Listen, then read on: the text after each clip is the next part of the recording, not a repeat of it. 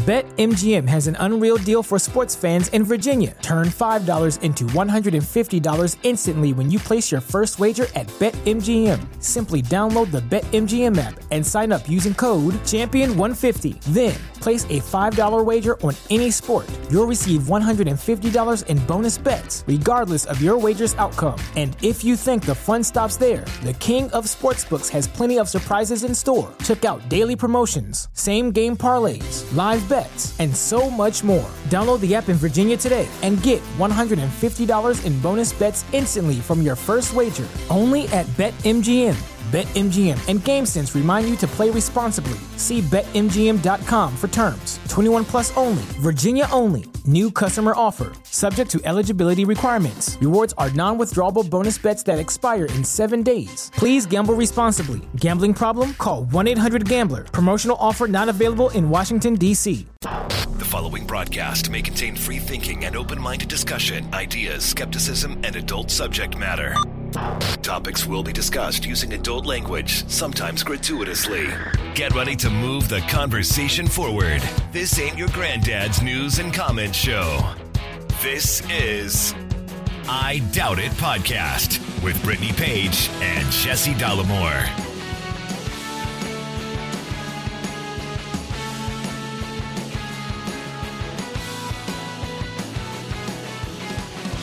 Welcome to the big show, episode 800 of I Doubt It Podcast.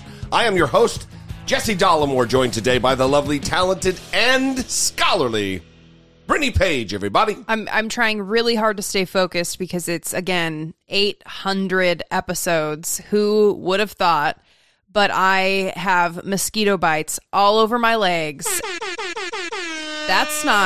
That doesn't seem... It was for the 800, but I figured, let's also celebrate the copious number of bites that you have. Okay, and I'm trying not to obsessively scratch them or obsessively think about how I shouldn't be scratching them, but at some point during any minute of the day, I'm somehow thinking about the bites on my legs. So we'll try to get through this without you hearing me scratch my legs. The thing with me on the mosquito bites, I'm so glad we're talking about this, is I don't think that I'm an awake scratcher. I turn into an undisciplined little piggy at night, and I wake up scratching at and it's usually right around my ankles. I must just have a... Nice excuse. I must have like a real juicy blood supply in my ankles, because that's where mosquitoes just fucking, they go crazy. Yeah, well, that sounds And also not horrifying. A problem that we had to deal with in California. Yeah. We don't want to anger listeners that, what do you mean, you didn't fucking think there'd be mosquitoes? But yeah, I mean, the mosquito practically is the state bird of Idaho. So we're used to mosquitoes, but just it's been 10 or 12 years since we've had any real contact Also, with them. I generally try not to go outside, and that's very different now. We go outside every day. I'm going outside and spending a lot of time outside. So let's talk about a few different things. I want to talk about the 800 episode. Special 800th episode. And then also, next episode is going to be with someone who came and spent the weekend with us in our home. Yes. He brought his dog with him. Voltaire. Voltaire, the dog. We should speak about Voltaire prior to even bringing up Aaron Rabinowitz. Which we did. We for sure did. Yeah. Of the Embrace the Void podcast and Philosophers in Space podcast. Yeah. And Aaron spent the weekend with us, and it was a great experience for Sweet Pea. Yes. Because now Lil Miss walks on a leash. Like something clicked, and she is now a leash dog, which is just fucking fantastic. Yeah, before that, we would attempt to take her on the leash, and she would abruptly stop and look up at us like, what are we doing here? What are you trying to do? She did the classic bulldog, dip her head, fuck you, I'm digging in my heels. We're not going anywhere. Yeah, it was also good because she got exposed to continuous socialization with another dog, and a very friendly, well-behaved dog. Yeah. So that was a good introduction, I think, for her to be a sociable animal, which we want her to be. So before we get to episode 800 and what it means and where we're going from here and kind of where we've been, just talking a little bit about the show, Episode 801 will be a sit-down in-studio interview with Aaron Rabinowitz, which is really great. And well, he's a philosophy professor. He recently wrote a paper about luck. He's very fascinated by luck, which we talk about a lot. And so it's a mix of talking about his interests in philosophy and luck, and also our points of disagreement on various things, because he believes that everything in life is luck. And Jesse, I think you had some direct challenges to that. I may have slid in there a little surreptitiously with some of my challenges, but it was a good conversation. It was really good. It was good on mic. Later, we held him down and beat the shit out of him. But, on the show, we do what we can to accommodate our guests. Yes. Yes. And then as a part of that, you and I also recorded individual conversations with him to be released later on his show. Yeah. So it was a great weekend. Yeah, it was good. Yeah, we haven't had one of those in a while. We getting COVID and being sick and all that really puts a damper on being around other people. Yeah. Absolutely. So again, we want to first of all thank the audience. I say first of all, here we are 5 minutes and 6 minutes in or so. We want to thank you guys. We would not be here 800 episodes later without an audience. Mm-hmm. You guys have been not only the inspiration and the motivation, but you've allowed us to do this thing. We get into that in episode 801 a little bit with Aaron, that there were times, and not so far away, I mean, while we were podcasters, while we had an international audience, that we were counting change for gas money. And our success is absolutely inextricably 100% tied to your listenership and your loyalty and the community that is built up around the show. And we want to say first, thank you guys. Yeah, absolutely. Well, and that's part of what the move to DC was to continue to grow this, continue to do more activism and more things that we think are going to make a difference. And we wouldn't have been able to do that without the support of the audience as well. And it's taken more time than I thought to kind of get up and running to where we wanted to be. I think part of that is because we are not good planners, and we tend to think that things are going to be easier than they actually end up being. Yeah, I think we're both better at the big picture, and the details are not our forte. Yeah, and also the place that we moved into, I don't want to talk about it too radically, but I guess it's not really dishonest to say it was misrepresented to us in a way. The place that we ended up moving into, the place that we currently live, it's great for what it is, but it's just not what we were expecting, and it's made it more difficult to do a lot of the things that we were hoping to do with the show. Yeah, we wanted to hit the ground in DC and immediately be filming every episode, and it just, one, I'm not tech aware or skilled enough to figure out which lenses we need for what cameras to be doing that, because it's so small in here. Yeah.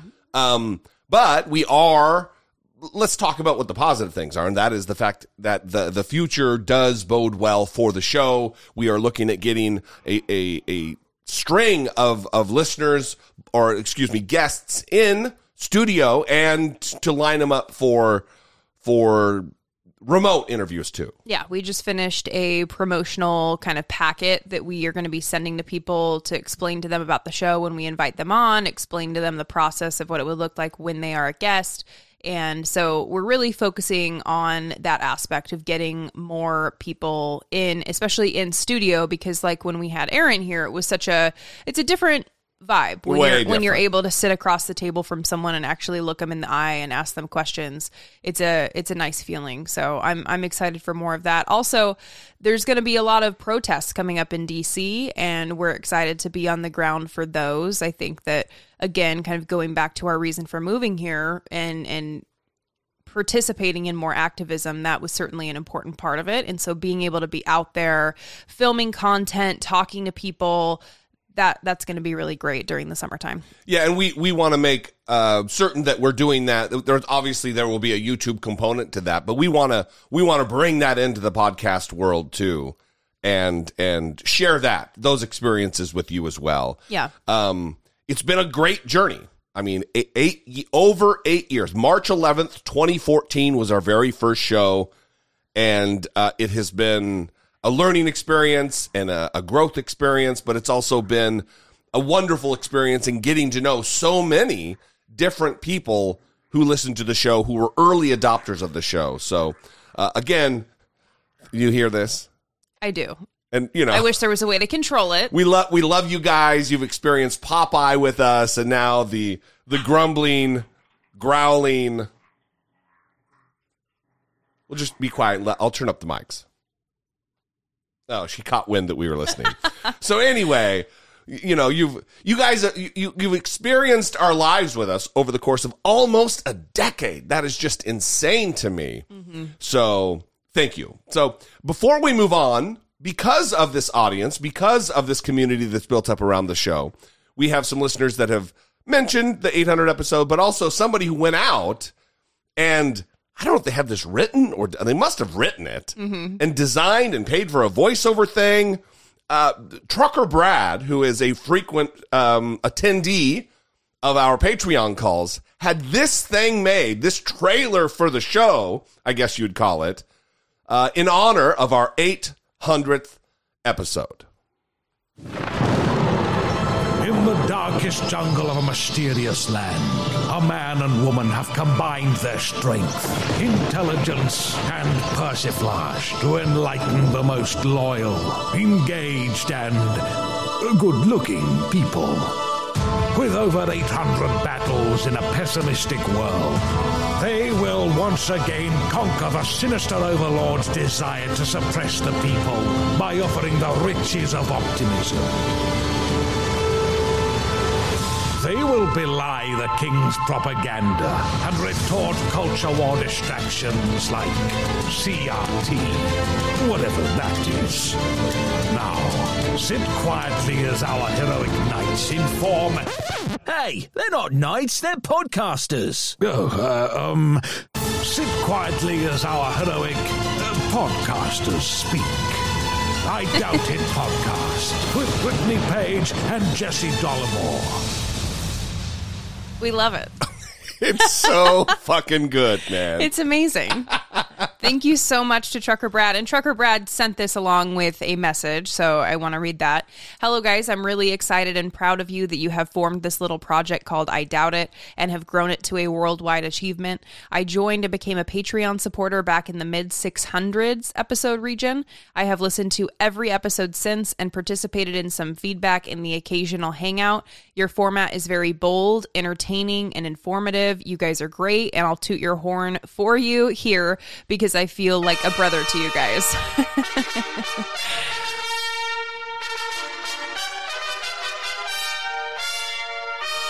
Proceed. If you're ever in the Detroit area, let me know. I'd be happy to give you some restaurant advice, as long as you take me along.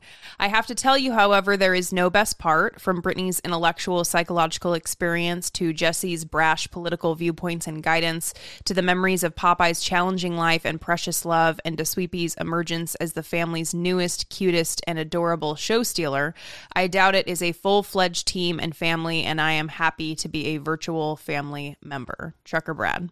And we are honored, Brad, to know you and have your invaluable contributions. And that's not just me being a dickhole and saying it because it seems like the thing to say. We value you very much. So well, and it's been hard keeping this to ourselves because Brad sent us this like a month ago and we wanted to just play it because it's so awesome. It's so awesome. But it was a gift specifically for this episode, so we thought, okay, we need to wait until we play it for this episode. Yeah. Would have consumer if we didn't get COVID, but here we are. So thank you very much. Now do we have other communication that I know we've got a couple that like involve the 800 but aren't fully focused on that. So I guess we'll just move on with the show and address the topic as they come relative to the communication. Well, we have one more specifically about 800. Good morning to both of you. It seems like only yesterday when I came across Jesse taking Joshua Feuerstein to task about the Starbucks cup. That one decision to watch led me to find his podcast in early 2016. 6 years later, and I'm still here, listening on my commutes and whatnot. Though I'm not as active in the community as I once was, I still genuinely appreciate the work you both have done. Here's to 800 more. Keep on keeping on, George. Well, thank you, George. We appreciate it very much. It'll never stop being an odd thing having people who were early adopters of the show with Brett number 2 and Allison in Boston, who they don't know us. They don't know us. They've never met us. And they were early listeners to the show. We've had listeners, Nikki from the Netherlands, who tragically died. Mm-hmm. And that was, that busted us both up pretty good. Mm-hmm. And that was, again, years and years ago. So it's a special thing. We're very fucking lucky. Mm-hmm. Going to repeat it over and over and over, just how lucky we are to be able to do what we've done and achieve whatever modicum of success that we've been able to achieve, whether that be listener numbers or just people who are loyal to the show. Yeah. So we just feel so great about it. Yeah. All right. We got some voicemails here. 800 episodes strong, and I'm just as stupid about pronouncing words. Let's go to Josh in Wisconsin talking about the Uvalde shooting. Hey, Jesse and Brittany, Josh from Wisconsin. Just wanted to kind of call in and discuss what happened recently just in Texas. It's weird. It's disgusting. You guys get back from COVID, take a nice break that you needed. You discussed the Buffalo shooting that occurred on your most recent episode back, and now, not even a day after that episode, we're dealing with the consequences of a mass shooting in Texas, where as of the last count I saw, we lost 19 children and 2 teachers who were slaughtered.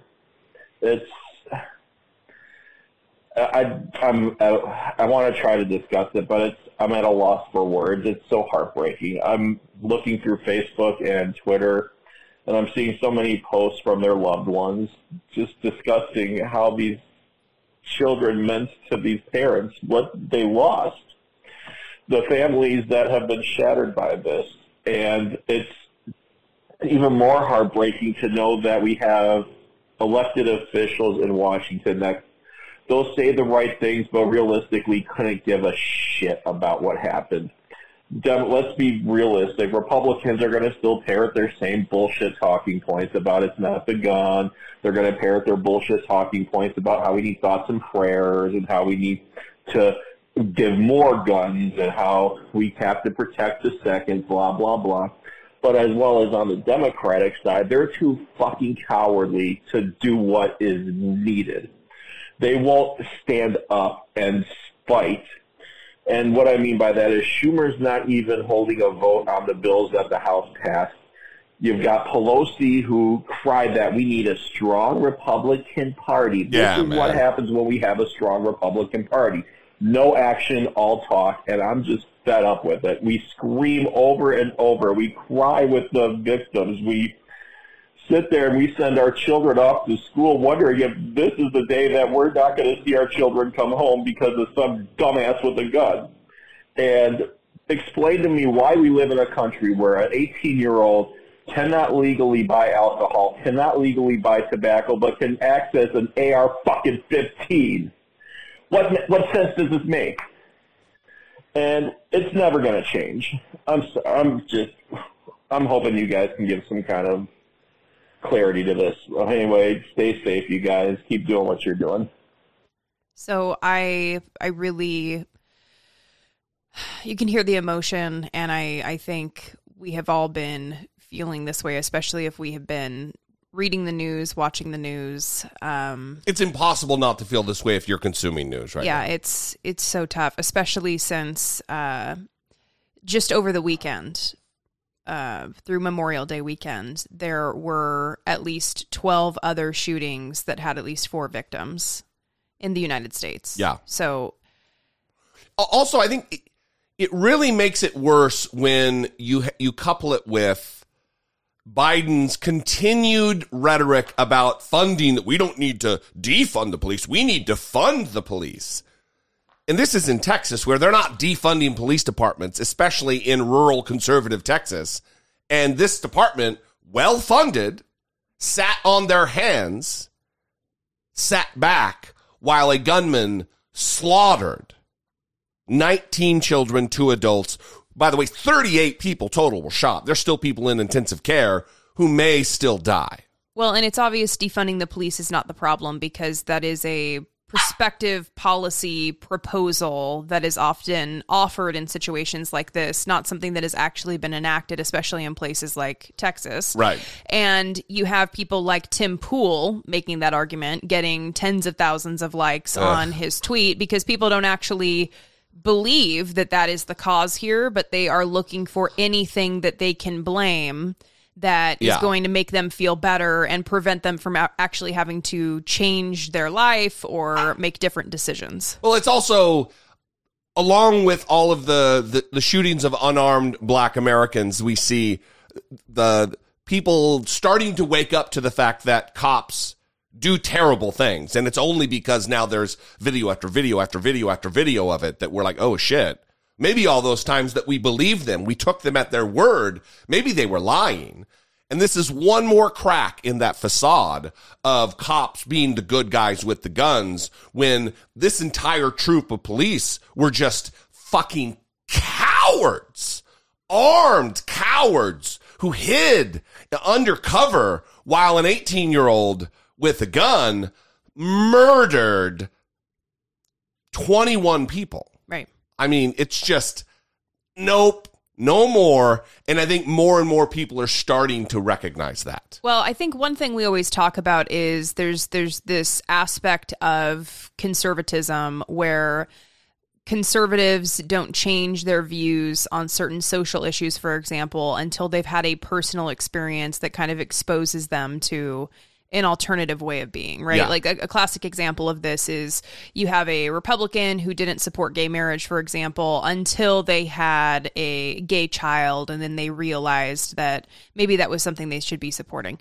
Now, oftentimes that doesn't even change their mind, right? They like disown their kid or something there happens, but a lot of times it's like this personal connection to the issue at hand that will change their mind. And at a certain point, given how common these mass shootings are, I mean, we have at least 12 mass shootings over Memorial Day weekend in this country. Yeah. At a certain point, there's going to be so many people that have been personally impacted by these things, whether it's they themselves that were shot, whether it's they themselves that were present at the event. They have a friend that was present at the event. They have a family member that was present at the event. People are touched by these events extending outward into the community, and these numbers start to increase, where we just have to, at a certain point, see people start to think this is unacceptable. That this shouldn't be a risk that we're taking when we go out in public. I believe that to be the case. That we have a right to safety. Yeah. A right to live our lives. I do want to leave, Josh,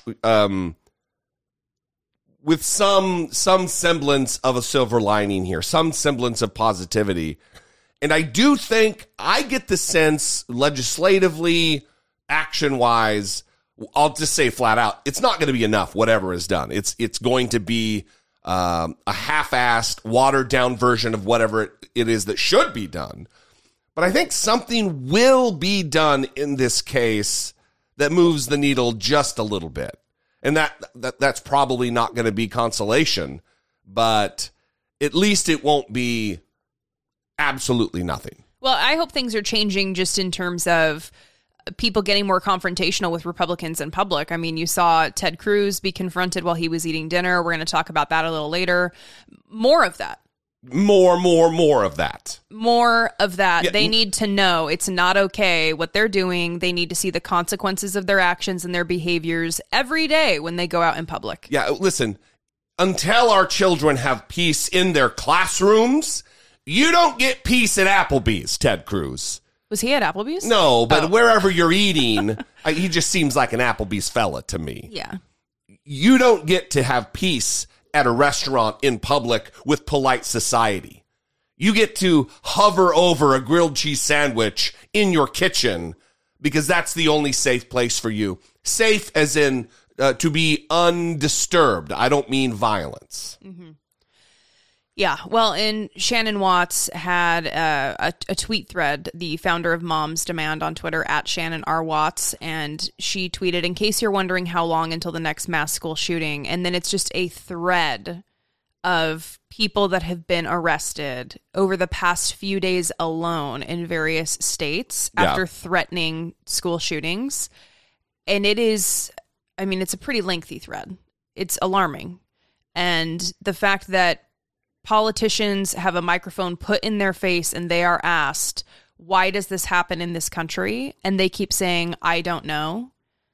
Yeah, I've seen Ted Cruz specifically confronted by reporters saying, you know, you talk about American exceptionalism and we're the greatest country in the world. If that's the case, why can't we get a handle on this? Why are we the only country where this takes place still? Right. And he got all snarky about your liberal propaganda and your agenda, and he walked away. If you want to be against America and American exceptionalism, then you just do you. It's because there's no answer. And he walked away. And it's because there's no answer. Yeah.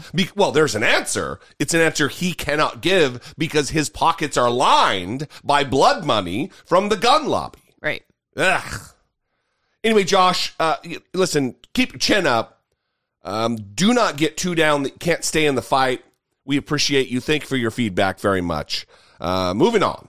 Hey, Jesse. Hey, Brittany. This is Andrew from New Orleans. First of all, congratulating you all on a great 800 episode. I've been a follower since 2016, early 2016, and I've enjoyed the ride ever since. Now that I want to talk about the shooting in Texas.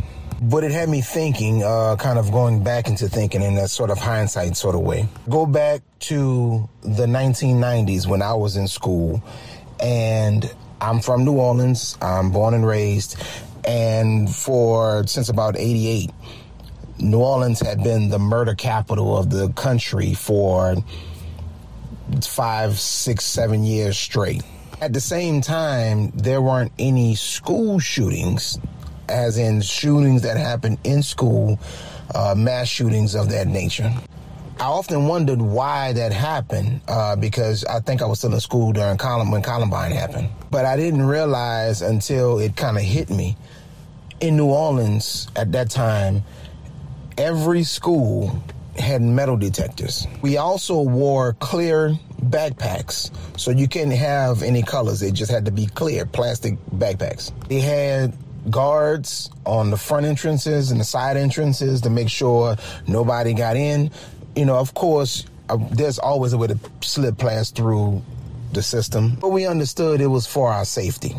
Now, I know a lot of people are hesitant about those type of measures, but I think maybe those measures need to come back, and maybe, just inside the school facilities that we can get back to that. What was also brought up to my mind was I think we have to have this discussion, because I think this is where we're getting the misinformation and we're getting misled. We have to literally go to the Second Amendment and ask ourselves, what exactly is a well-regulated militia? I know it's going to be up for debate and up for study. But I think it's now the perfect time to literally dig into that. Don't even worry about the rest of the Second Amendment. Let's just start with a well-regulated militia. What is that? And what do we see as that in context? I think that's where the divide starts to happen. It's just my 2 cents. Love the show. Of course, Brittany, you're always the best part. See you later. Love the show. Brittany's the best part. Bye. Well, thank you, Andrew. There are a myriad of prospective solutions to this problem. I don't think that we should be shying away from security in schools and making kids safer. I think that there's probably a knee-jerk reaction against that. It seems, I don't have any evidence of that, but it seems natural to me that people on this political side of the aisle, that they would reject that. But I would say, listen, let's not be closed off to any solutions that are going to keep our kids safe and alive. But it shouldn't be trading one for the other solution-wise, though. We shouldn't be doing that and not addressing the gun problem, because the gun problem is the fucking problem. Yeah, well, and if I see any pushback against discussion of those increased security measures in schools, I think it's only because, or mostly because, it's detracting from the emphasis on the guns, which people view as the primary problem. Which is a valid concern. Yeah. Yeah. I did want to talk about, it seems odd to me that, I mean, there's all kinds of distractions that get brought up during these times, that it's the video games. That's the problem. It's the broken homes. That's the problem. It's whatever mental illness. That's the problem. Even though countries have this, they watch the same TV, they listen to the same music, they play the same video games. There's the same rates of mental illness, and they don't have the problem. The problem is the guns. The problem is the guns and easy, quick access to weapons of war. Listen, I'm not calling for a banning of all weapons. There's probably many of you out there who are there. I'm not there. We do have a Second Amendment that does absolutely, it's been ruled time and time again, it does protect the individual's right to own a weapon.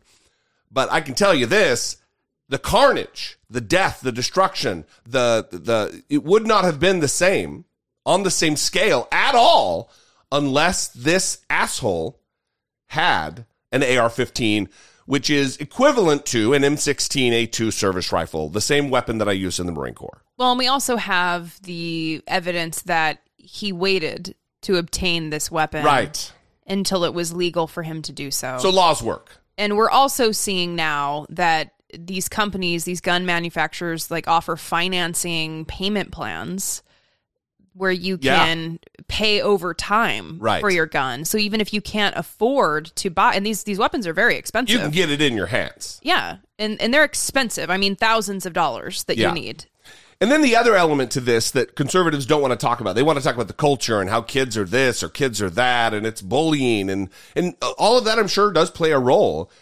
But why isn't a switch flipped in their head and something triggered thought-wise in their brain that the vast majority of school shootings in this country, whether they be bullied kids or not, because listen, gay kids are bullied, fat kids are bullied, kids who are a little bit different or a little bit off from the norm. Girls get bullied. Bully. People are bullied constantly. But why is it that white males are the ones who are creating this kind of carnage the vast majority of the time? Well, and that's why I highlighted girls get bullied as well. Right. And girls has there ever been a girl school shooter? I mean, I don't think so. There may have been one out there, but that is why, like, conservatives, you'll see get all up in arms on Twitter when people just immediately assume it's a white male who did it. Well, it's a safe assumption to make based on the odds. Right. And that's something that needs to be addressed. If they want to talk about the culture, let's talk about the culture and what the fuck is wrong with white males in America.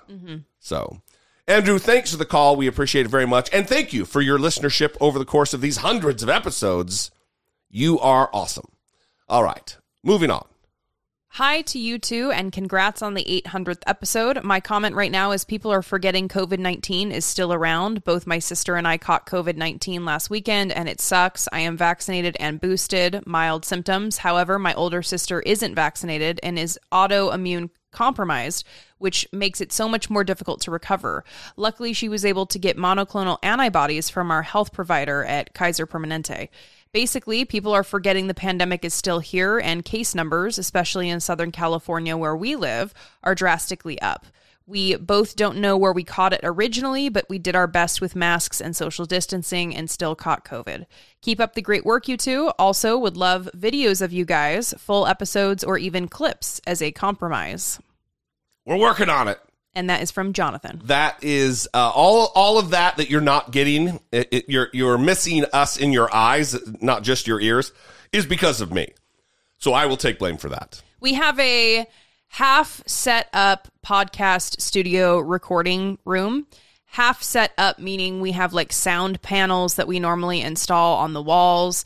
And what has happened is because the living situation is not ideal and we want to move into a more permanent place where we will be living, that we haven't decided whether we want to install these sound panels and kind of make this the place that we wanted it to be. Yeah, I mean, we haven't even hung a single picture, framed thing on the wall in the entire house. Again, and that's because things were kind of misrepresented to us. Yeah. And we're looking to move. And who knows? Maybe at some point we'll name names. Maybe at some point we'll talk about our property management company.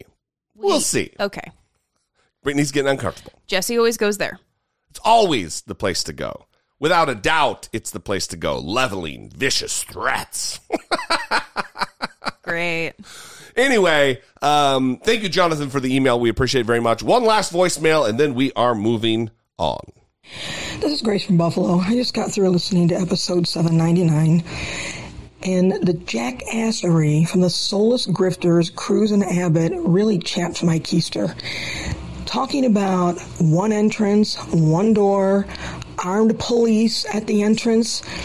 So let me remind you, or I should say let me state, the Tops store in Buffalo, of where I'm from, has one entrance and one exit. And there was an armed security guard there who, by the way, made it all the way through his career as a Buffalo police officer, surviving that, only to die by a white supremacist asshole who was dressed in military gear, military armor. So we have an armed guard at one entrance, and it didn't matter. These guys are assholes. The nonsense that they are spouting, the fact of the matter is, when people talk about the Second Amendment is absolute, nothing is absolute.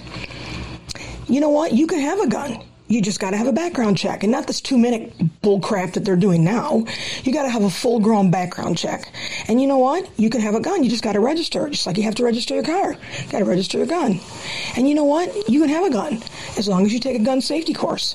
Got to do it now if you're a hunter, or at least in my state, right? There's nothing stopping you from having a gun, but there's also nothing stopping us from having common sense gun laws. So this nonsense needs to stop, and every time they are confronted, that needs to be thrown back at them.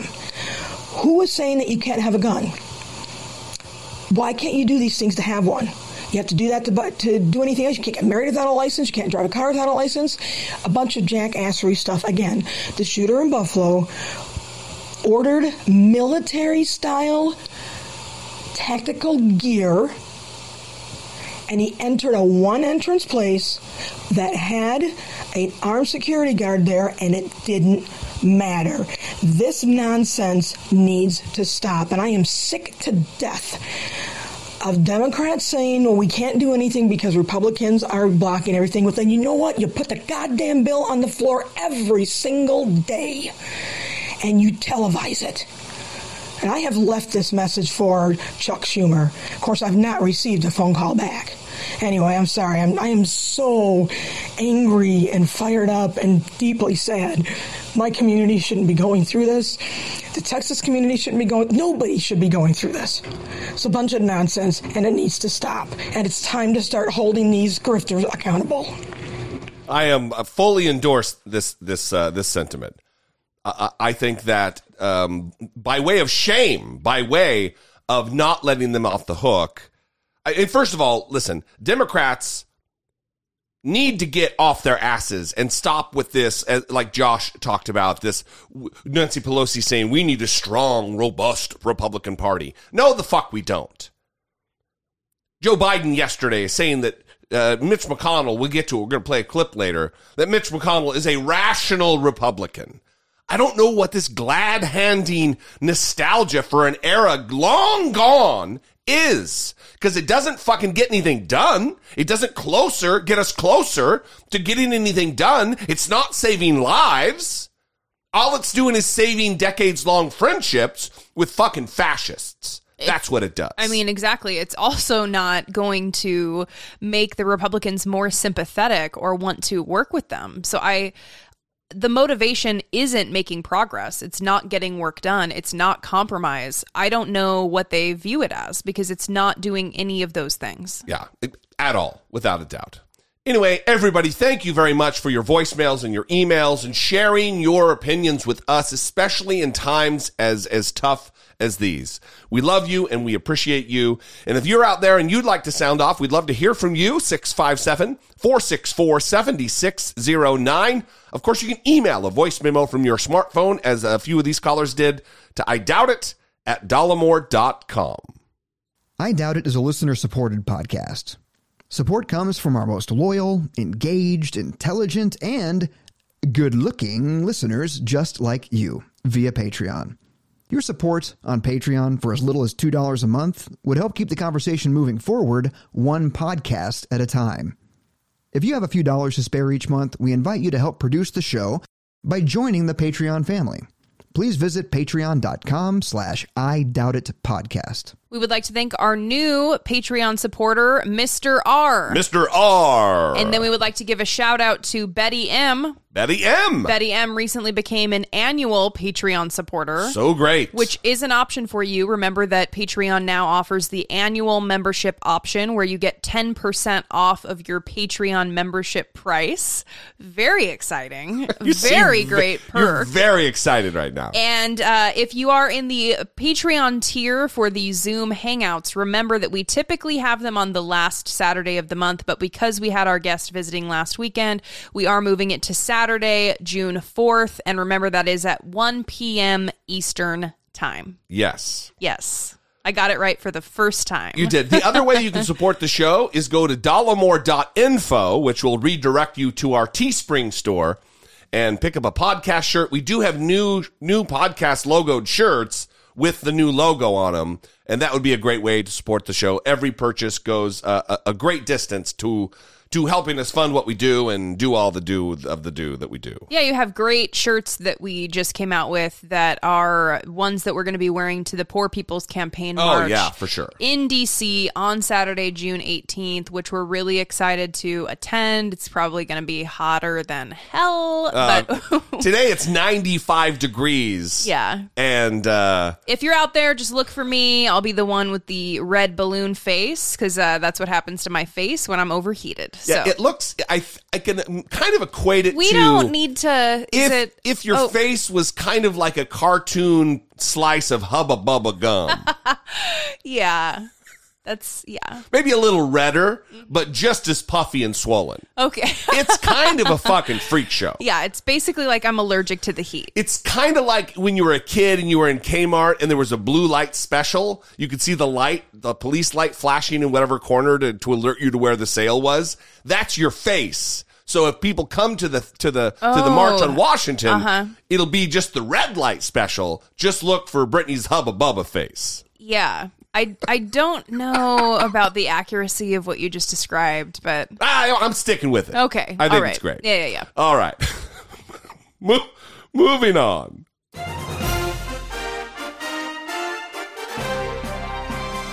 Dollemocracy. Facing down pessimistic politics with realistic optimism. So there continue to be questions about what actually happened with this shooting in Texas. Because a lot of lies. A lot of lies coming from the cops. Can I also, just very quickly before you intro this, it is the thing that's very much bothered me about this, that these people who are sworn to protect and serve, and they raise their right hand to protect and the Constitution and their citizens that serve under them, that don't have the authority that they have of arrest. They carry a weapon. They're able to detain and arrest people. They're able to circumvent and usurp people's constitutional rights. And then when time comes, all the media is saying, the discrepancies and the stories and they're liars. They lied about what took place. Yeah, so if you're wondering if training was the issue, the police department recently completed an active shooter training. Just 2 months prior to horror in Uvalde, the school's police department posted on Facebook about the active shooter training it received at a local high school to prepare as best as possible for any situation that may arise. Now, questions tonight about whether they followed it. There has to be an independent investigation as to what occurred. In fact, the school district police chief, Peter Arredondo, who officials say delayed 19 officers from rushing in during the deadly rampage, recently completed an 8-hour training course on active shooters himself in December, according to state records. What is the most egregious mistake, in your opinion? We should have done whatever it had taken to beat down walls, to beat down that door, whatever we needed to do, because at a minimum, that may have drawn the attacker's attention away from those children. The Texas Commission on Law Enforcement produced a response playbook for school peace officers in the wake of Parkland and Santa Fe. It notes the priority of life scale is number 1, innocence, number 2, first responders, with a mandate to stop the killing. An officer's first priority is to move in and confront the attacker. The document later says a first responder unwilling to place the lives of the innocent above their own safety should consider another career field. Frank DeAngelis was the principal at Columbine during a tragedy that changed the country's lens on school shootings and the guidance in these situations. The number one lesson learned was instead of securing the perimeter, single officers need to go in. DeAngelis says he cannot comment on what officers should have done here as the public demands more information about what happened and why. Everyone asking that question. And Sam, you looked into school officer training. How exactly is it regulated? So here in Texas, Kristen, it is a requirement for any peace officer who wants a job or takes a job at an independent school district or assignment to complete that course within 6 months. Kristen?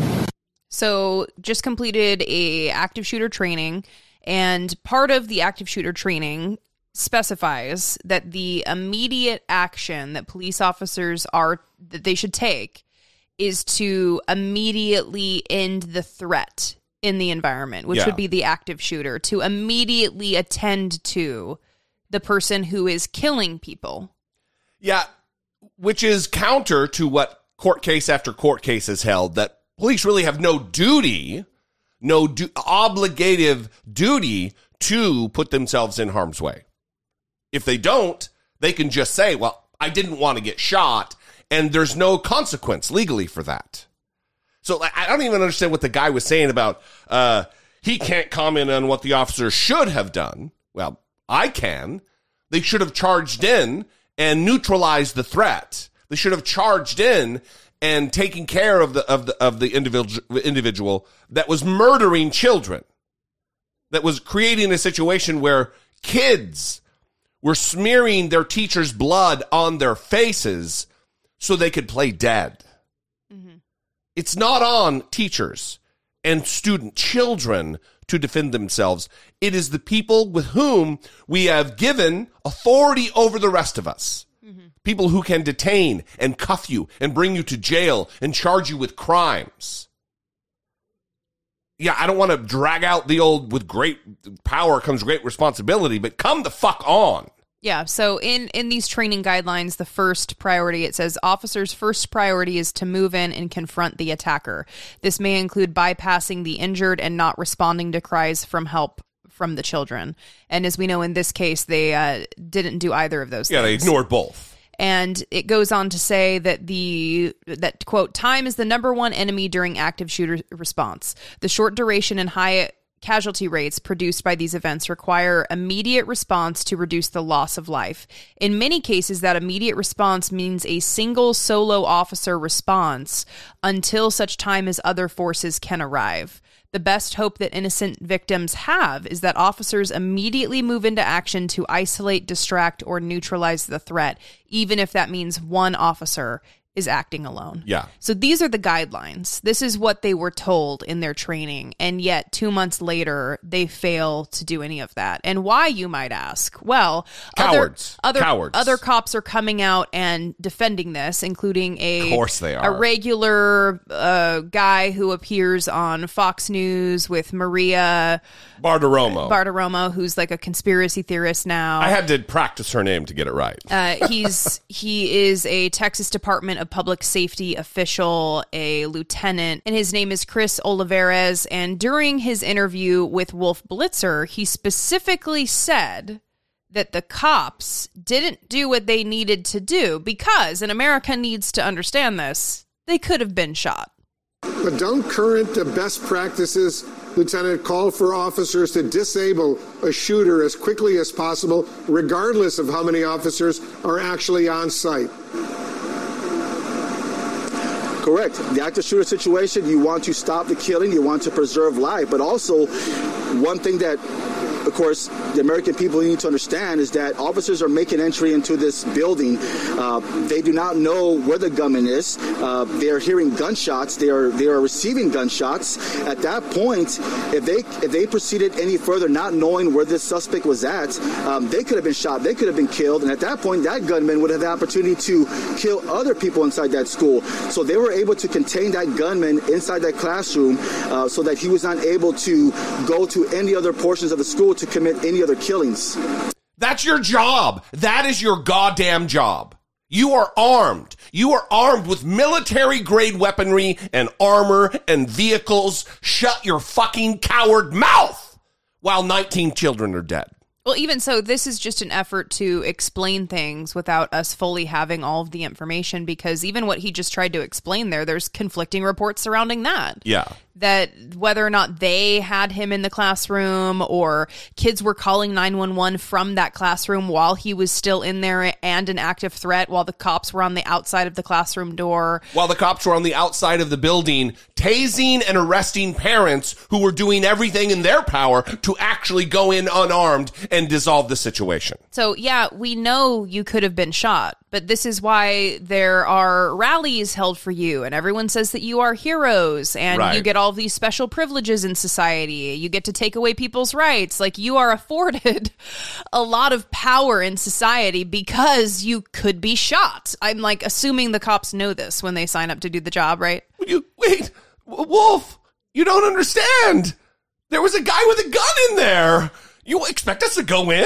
Oh, Wolf. The American people need to know we could have been shot. Well, and of course you're seeing the inconsistency because oftentimes cops will say that they were afraid that they were going to be shot by unarmed black men that they kill. Right. That's their excuse, that they were afraid, they feared for their life, that they were going to be shot. So it's you shoot people because you fear for your life, you're going to be shot. You don't do the things that your job requires. You don't shoot the people you need to shoot because you're afraid you're going to get shot. Like, is it just inaction and action? It explains it both ways. Is that what's happening? Shocking cowardice. Yeah. So again, this guy is a partisan hack. He is constantly retweeting things about the border, constantly appearing on Fox News to talk about the border. So when he's standing there with Wolf Blitzer, it's not like he should be treated as a serious person who is there to give legitimate commentary on actually what transpired. And he's a position holder within the Texas government. He works with the Texas Department of Public Safety. I mean, he's not just some rando. Mm-hmm. Yeah. Ugh. Yeah. So now we are turning to the push for gun control legislation and whether or not Democrats are going to be able to get Republicans on board this time. Tonight, the push for gun control legislation appears to be picking up bipartisan support in the midst of more violence this weekend. Police in Chattanooga say 6 people were shot overnight downtown. 1 person of interest was detained. And in Tulsa, 1 person there was killed and 7 others injured in a shooting at a community event overnight. These latest incidents come as a small group of lawmakers try to push gun reform forward in what's being called serious negotiations. Here's ABC's White House correspondent, Mary Alice Parks. In the wake of the elementary school massacre in Uvalde, Texas, tonight anger boiling over for Congress to enact meaningful gun reform. Texas Senator Ted Cruz confronted at a restaurant after speaking at the NRA convention in Houston just days after the shooting. Why does this keep happening? As protests around the country calling for change. Tonight, Democratic leaders optimistic that a bipartisan group of senators are taking part in serious negotiations over this holiday weekend on possible gun safety legislation. There are more Republicans interested in talking about finding a path forward this time than I have ever seen since Sandy Hook. On the table, proposals widely popular among Americans, including red flag laws, strengthening background checks, safe gun storage, and mental health resources. Another idea, raising the legal age to buy any gun to 21. something that then Governor Rick Scott, a Republican, signed into law after the school shooting in Parkland, Florida. I think that raising the age of gun purchase to 21 is a no-brainer. Illinois Representative Adam Kinzinger, a Republican who owns an AR-15, says it's time for reforms. I'm a strong defender of the Second Amendment. We have to be the ones putting forward reasonable solutions to gun violence. He added he was open to special licensing for owning assault weapons. Republican Chris Jacobs, whose very conservative district borders Buffalo, New York, the site of another mass shooting just 2 weeks ago, went a step further, saying he would vote for an assault weapons ban. No constitutional right is unlimited. There has to be guardrails. Some attendees at that NRA convention expressing a willingness to compromise. Both sides, we want the same result. We don't want that to happen again. I think it's different. We have different ideas about how to get to that point, and that's really where we need to find some common ground. Senate Majority Leader Chuck Schumer gave that bipartisan working group 10 days to report back. And as for that question about age limits, just 2 years ago, Congress voted to change the law to raise the limit for buying tobacco from 18 to 21. They got that done. So these lawmakers are going to continue to face questions about the age limit for purchasing firearms as well.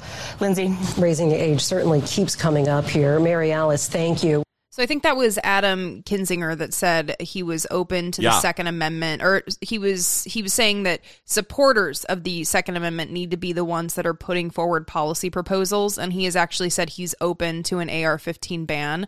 I think it's interesting for him to frame it in those terms, that a supporter of the Second Amendment, that those individuals need to be the ones putting forward policy proposals, because what you often see is that they take the Bill O'Reilly approach to gun rights. It is that these mass shootings are the price of freedom. Right. Bill O'Reilly specifically said that, used that phrase after the Las Vegas shooting. And I think many conservatives believe that these mass shootings are just the price of freedom, and this is the society that they want to live in. Like the countries all across the world don't also have freedom. Yes. Yeah. Like we're the freest country on the planet, which is just objectively not fucking true. Or I guess that freedom to them looks like all of those goofs that like take pictures with their guns laid out on their bed and on the floor, and like they have so many guns. Where do they even keep these guns? But so I think that it is positive, I guess, to hear that there appears to be more Republicans than after Sandy Hook, for example, that are willing to have these discussions.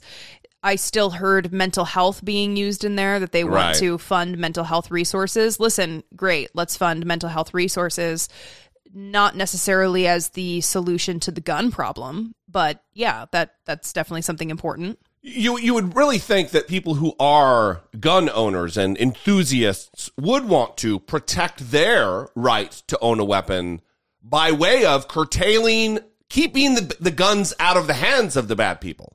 Keeping the guns out of the hands of the unqualified. That's only going to bolster their right to own a weapon. It is such the political messaging has twisted, like it always does, people's views on this issue. It's just fucking gross. Yeah, so President Biden took a trip to Texas to visit with family members who lost children, who lost their family members in the shooting in Texas.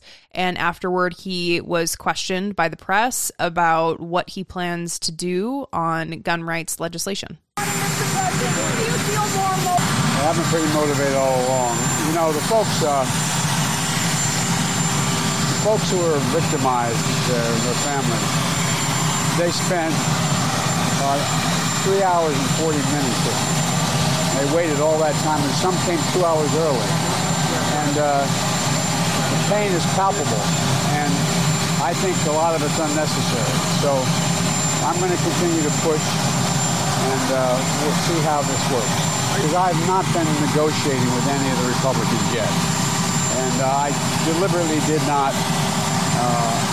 engage in a debate about that with any Republicans when we were down consoling the families in Texas. So I don't know what is how far it goes. I know that it makes no sense to be able to purchase something that can fire up to 300 rounds.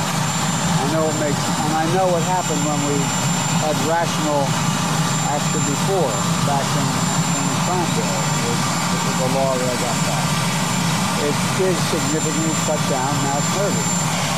The Constitution, the Second Amendment, was never absolute. You couldn't buy a cannon when the Second Amendment was passed. You couldn't go out and purchase a lot of weaponry. And those who, not many are saying it anymore, but there was a while there where people were saying that, the tree of liberty is water with the blood of patriots, and what we have to do is you have to be able to take on the government when they're wrong. Well, to do that, you need an F-15, you need a Abrams tank. So it's just, I think things have gotten so bad that everybody's getting more rational about it. At least that's my hope and prayer. Oh, I know I have to, but there's a Constitution. I can't dictate this stuff. I can do the things I've done, and any executive action I can take, I'll continue to take. But I can't outlaw a weapon. I can't, change the background check. I can't do that. And my whole career I've been doing it. Persuasion, yeah. But there's been a few things happening.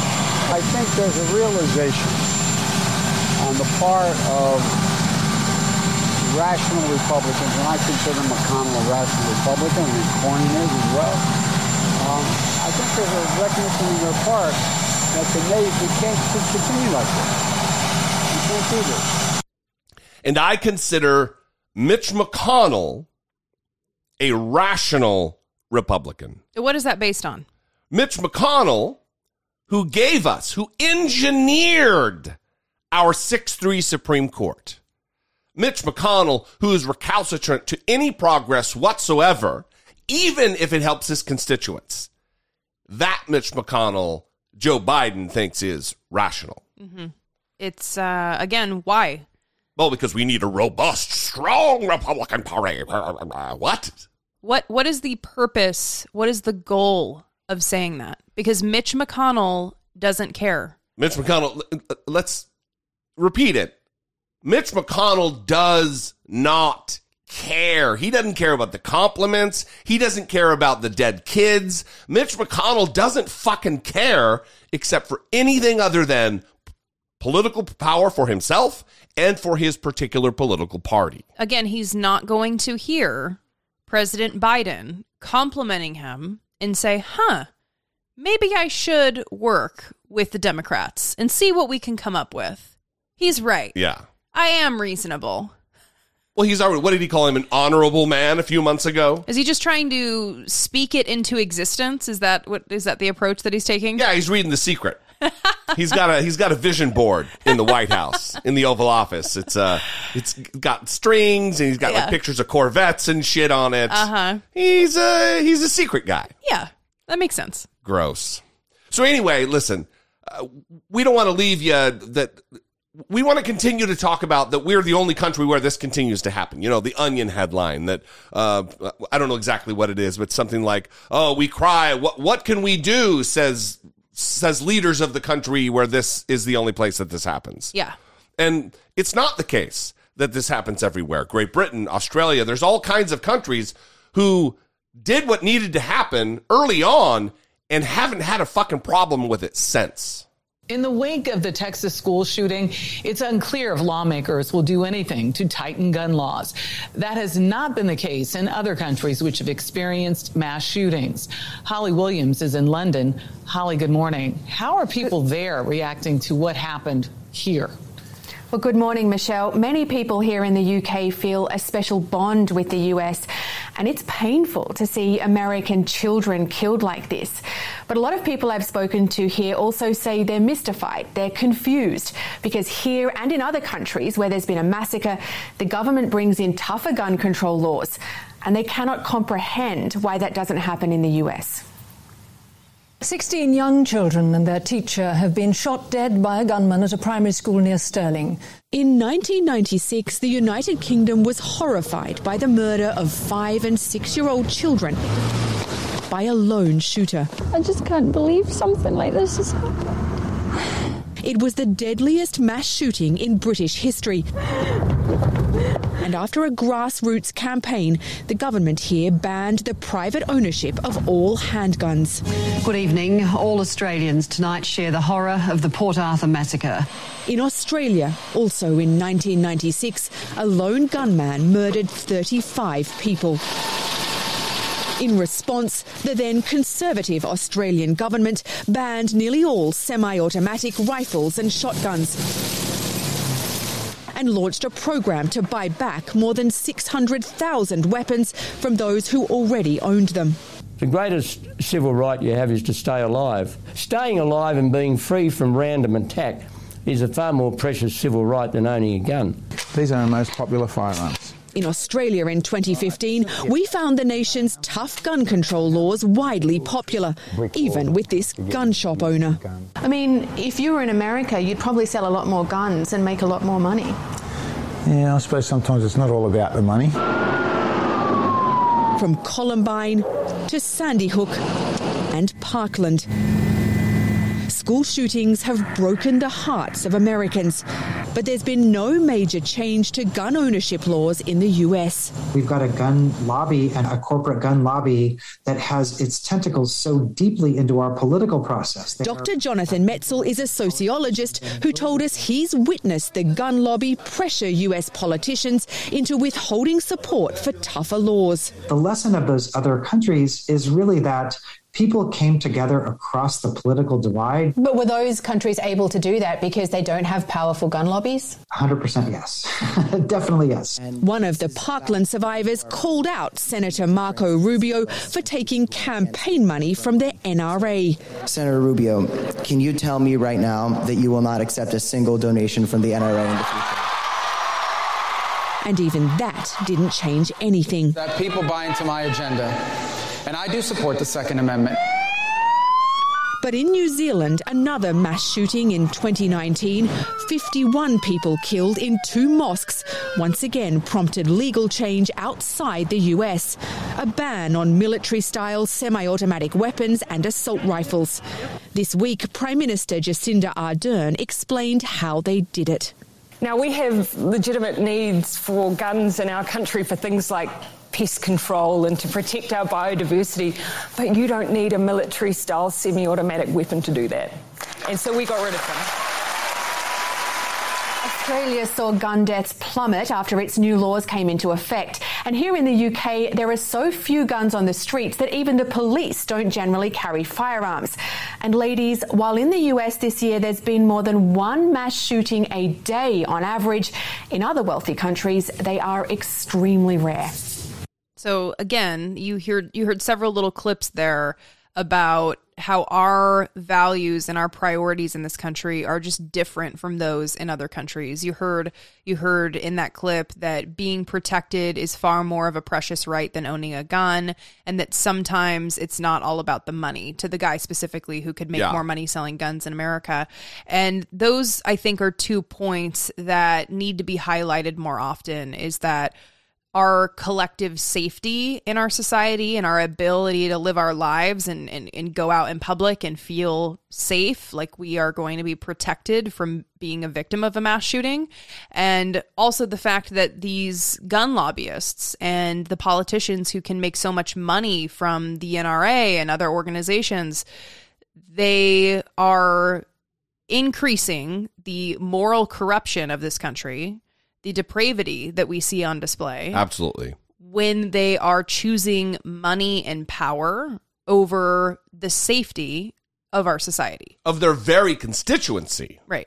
I mean, it needs to be a situation where it's just a straight litmus test. If you take a single dollar from the gun lobby or the NRA, fuck you. You don't get somebody's vote. Mm-hmm. That's what's going to have to come to, because there are Democrats out there. There are Democrats out there who do take the money, for sure. Mm-hmm. Not a ton, but they exist. Anyway, we'd love to know what you think about this. 657-464-7609. Of course, you can email a voice memo from your smartphone to idoubtit@dollemore.com. Once again, we love you guys. We appreciate you so much. Thank you for your listenership and your loyalty and your support of this show. There's no way conceivable that we would be here recording episode 800 without all of you. You are the most important part of this show. To coin a phrase about who's the best part. So anyway, we love you guys. We will see you next time. Until then, for Brittany Page, I'm Jesse Dollamore, and this has been I Doubt.